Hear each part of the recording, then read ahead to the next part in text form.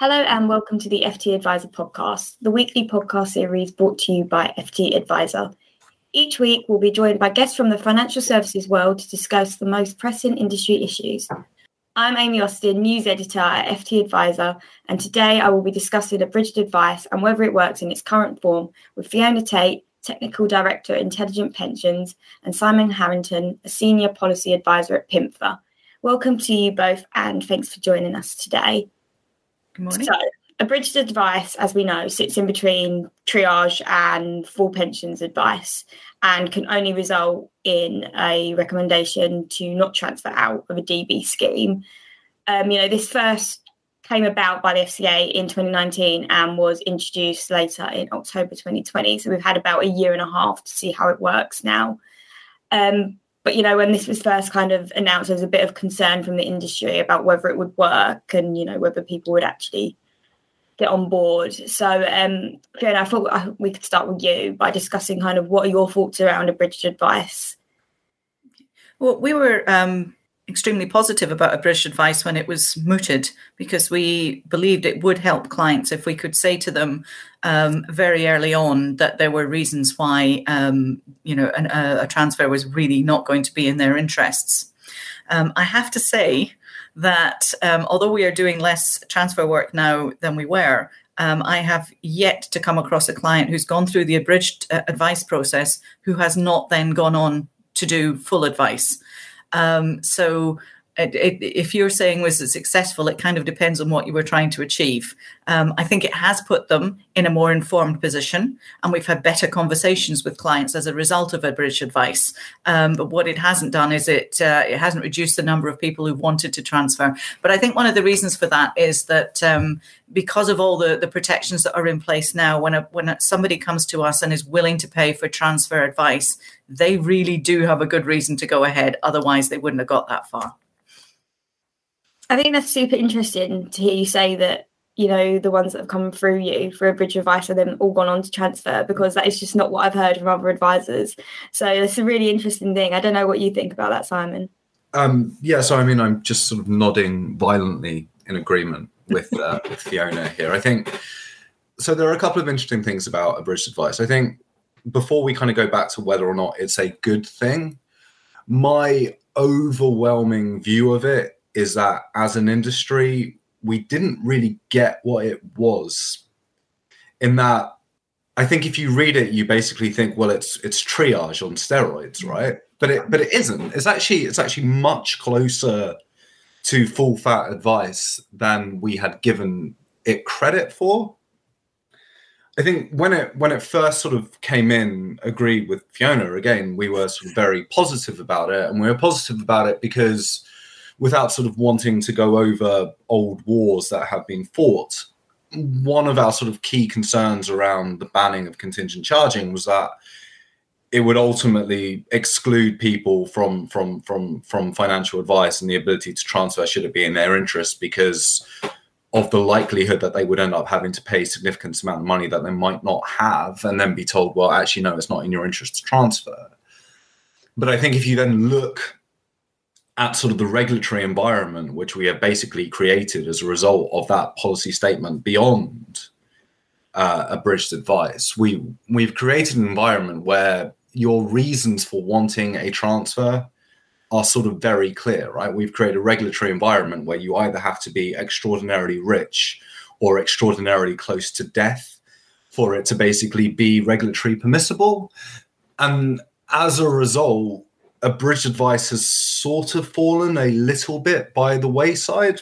And obviously we don't represent clients. We represent the firms that sort of look after them. And one of the key questions that I think we would have for the regulator is actually the percentage of cases where an unclear result from abridged advice has proceeded to full advice where the individual has actually been advised to transfer, or whether or not it's actually fallen by the wayside. Sure. Fiona, I don't know if you had anything to add on to that. Well, one thing I was really keen to actually share with you was a correspondence that we had with one client who went through the whole process. And I had some quite difficult conversations with this client. So I do get where the regulators are coming from, but this is the client's view. And what had happened was we went through the Abridged Advice process and we said to the client, you are going to, we recommend that you continue to full advice. And he came back and said, well, but if I pay for the full advice, am I going to get what I want, basically? And we had quite a lot of toing and froing, which culminated in a letter, which I believe he sent to the FCA and copied us in, which said, basically he feels that it's unfair that he was still, and the way he put it was taking a gamble, that he wouldn't get what he wants, but we were going to charge for the advice. I can completely see where he's coming from, and that's the perception we have. So we had a very in-depth conversation about, I was under a lot of pressure as an advisor to just tell him what he wanted to hear. And we had an in-depth conversation, and I said, I cannot recommend it, and it wouldn't be in your interests. I have to do the research. I suppose the positive thing, though, was that we had already identified what were likely to be the sticking points, if you like. And he was a client that was why now?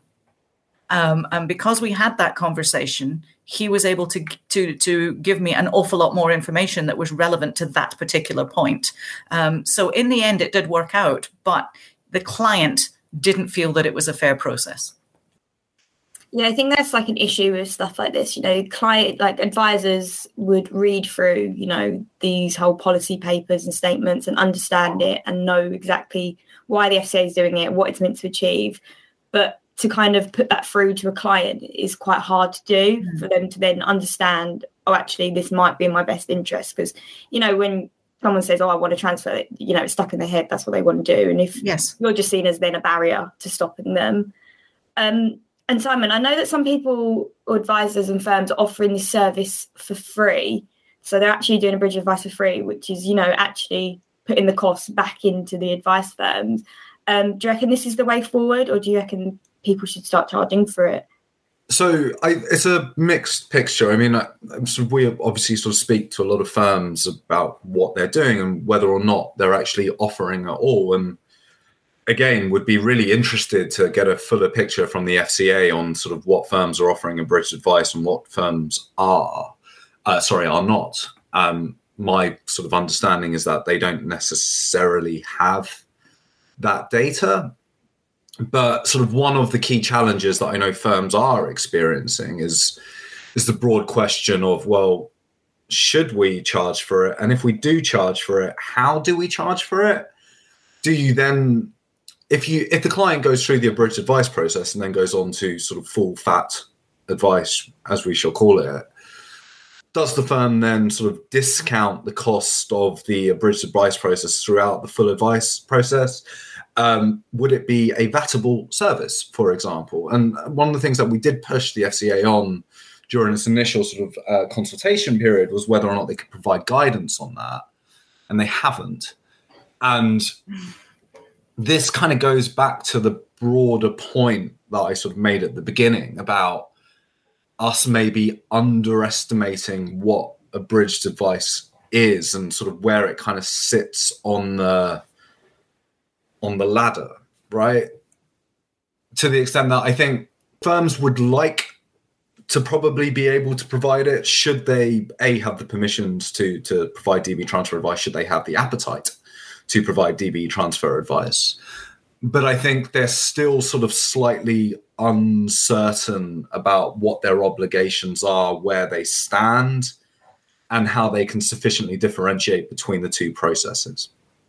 And what about you, Fiona? Do you offer Abridged Advice for free, or do you charge? No, we charge. Again, with what Simon had said, I think that a number of people, including the FCA, had perhaps underestimated how much work goes into Abridged Advice. I mean, their paper says, this should be a low-cost service and it should be really quick. Well, you still have to do the full fact find on the client, and you still have to do all the analysis on their risk assessment, and you still have to do all the analysis on the existing scheme. Now, that costs quite a lot of time, and therefore there is a cost to us whether the client proceeds or not. So we're perfectly clear that we will charge for this service. In fact, though, in practice, because of the way it's been launched and referred to, we aren't charging anything like the cost of actually delivering that service. So we will be effectively out of pocket if the client does not proceed to full advice.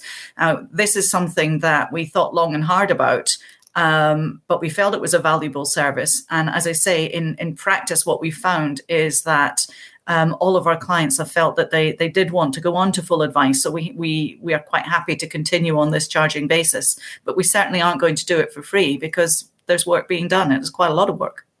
Yeah, it's definitely really interesting to see like how different firms have approached it.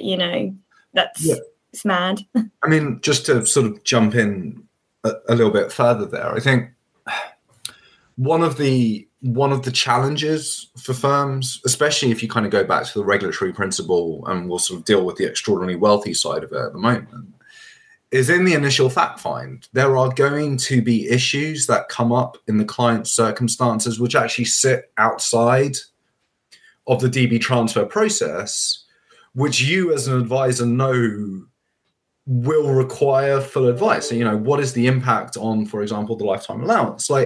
So how do you kind of decouple that from the abridged advice process and sort of basically say, right, what we're going to do is we're going to build a Chinese wall and we're going to solely kind of focus on these specific issues, knowing full well that there are broader kind of issues that you do actually have to take due consideration of, but would constitute full advice. And it is a significant challenge for firms, which again goes back to the point of, well, where does it actually sit on the regulatory spectrum? Yeah, I think that must be like the difficulty of it. Like, if you could tweak it, what would you like to see changed, Fiona? Well, just picking up on Simon's point, I mean, we do, I guess, have some sort of wall there. We look at the specific issues for abridged advice. We identify the things that we would need to look at in more detail, but we don't actually look at them. So we will, we'd inform the client if there was a lifetime allowance was likely to be an issue, but we don't do the analysis unless they proceed to full advice. So that's where our line is. I think I'm with abridged advice. I don't know that I have any immediate changes that I would want to make there. Our biggest issue has always been if the client moves on to full advice, and then we might have to say no. We need to be very clear that they get value from what we've done before we say no. And one of the issues is, while we've absolutely, totally supported the ban on contingent charging, the fact that it wrapped in any cost for implementation means we are effectively charging anyone who we advise against transfer, who goes through full advice, we're charging them the cost of implementation, even though we are not actually implementing it. And that's because we are not allowed to distinguish between the charges for somebody who goes ahead and who doesn't go ahead.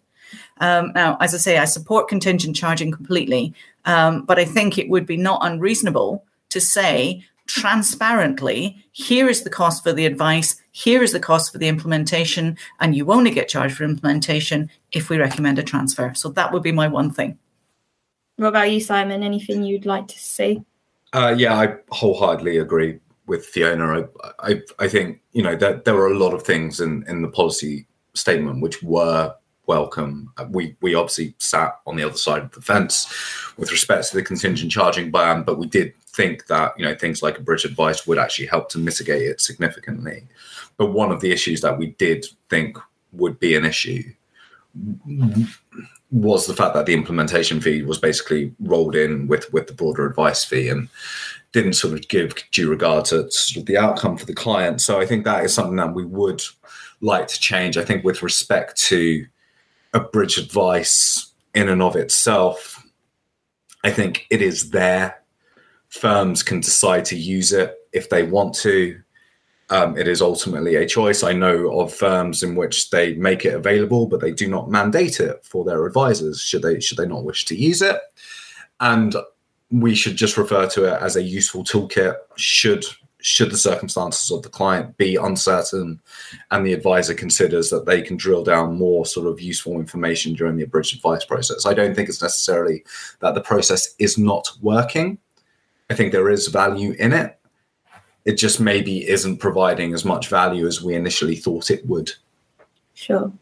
And what about like when looking at the DB market more generally, do you think that abridged advice has helped here? Like, is it doing what it was meant to do? I don't know if you want to start, Fiona.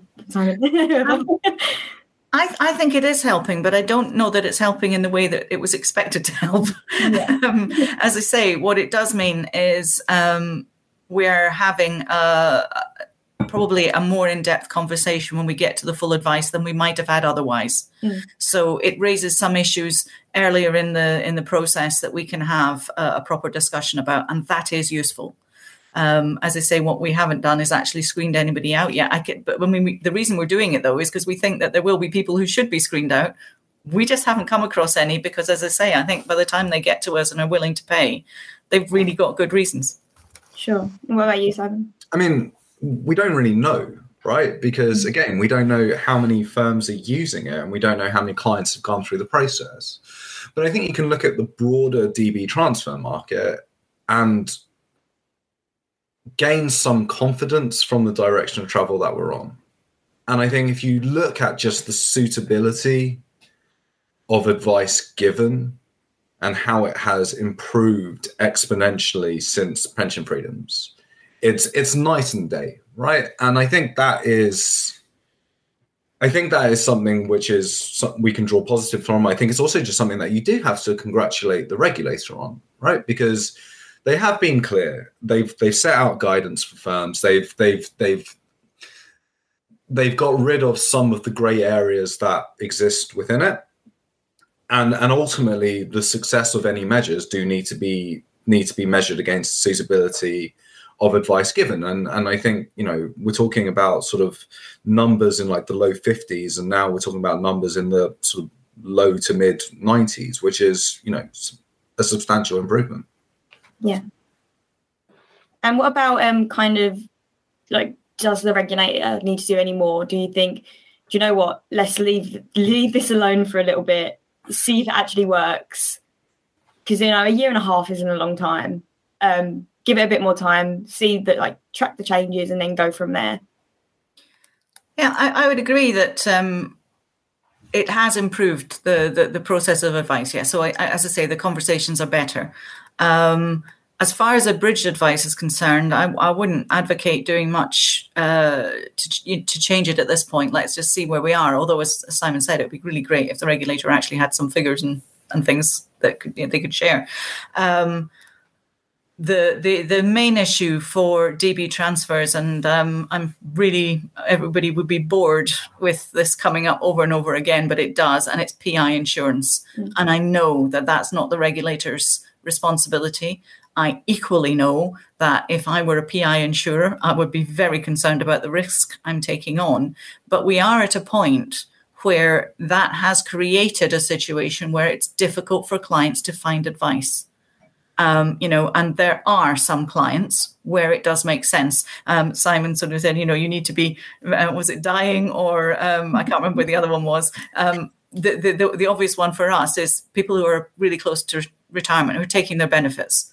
At that point, there are some clients where it does make sense to have more flexibility, and it's really difficult for them to find the advice.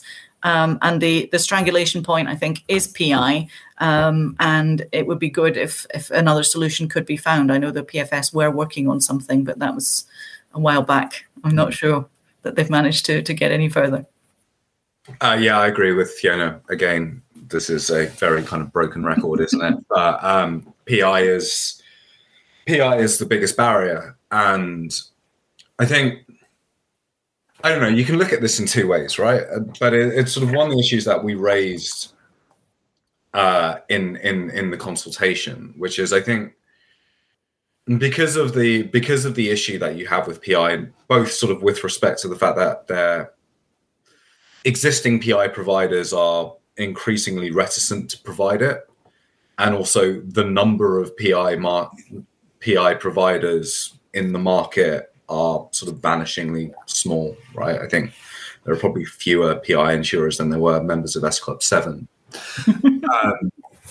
Means that you can very kind of quickly see a future in which we move to a DB transfer market, and it will always exist, right? Because I think the Pension Protection Fund says that there'll still be DB schemes going in 20,090 when we're all sort of very dead. But you can sort of quickly see a future in which DB transfer advice is basically homogenized, and you only end up with the very, very biggest firms providing it. And I'm not sure that that is necessarily a good outcome, right? Because ultimately, personal finance, the utility of financial advice is about the fact that it can take due consideration of an individual's bespoke concerns. And I think if you end up sort of putting it through sort of the sausage machine of all but the biggest firms who offer great services and do brilliant work, you might not necessarily end up with the best outcome for consumers that you think you will. And I think that would be a shame. Yeah, definitely. Yes, yeah, absolutely. Again, not saying that you can't get a good service from a big provider, a big advisor firm. You can. But I think that anything that limits a service to one option is not a good thing for the consumer. So I think that consumers should have the choice to be able to go to smaller advisors, especially when we know so many of them have done such a great job in the past. Yeah. But the PI is pricing them out. Well, Fiona, Simon, thank you so much for joining us today. Tune in next week where we will discuss other goings on in the industry.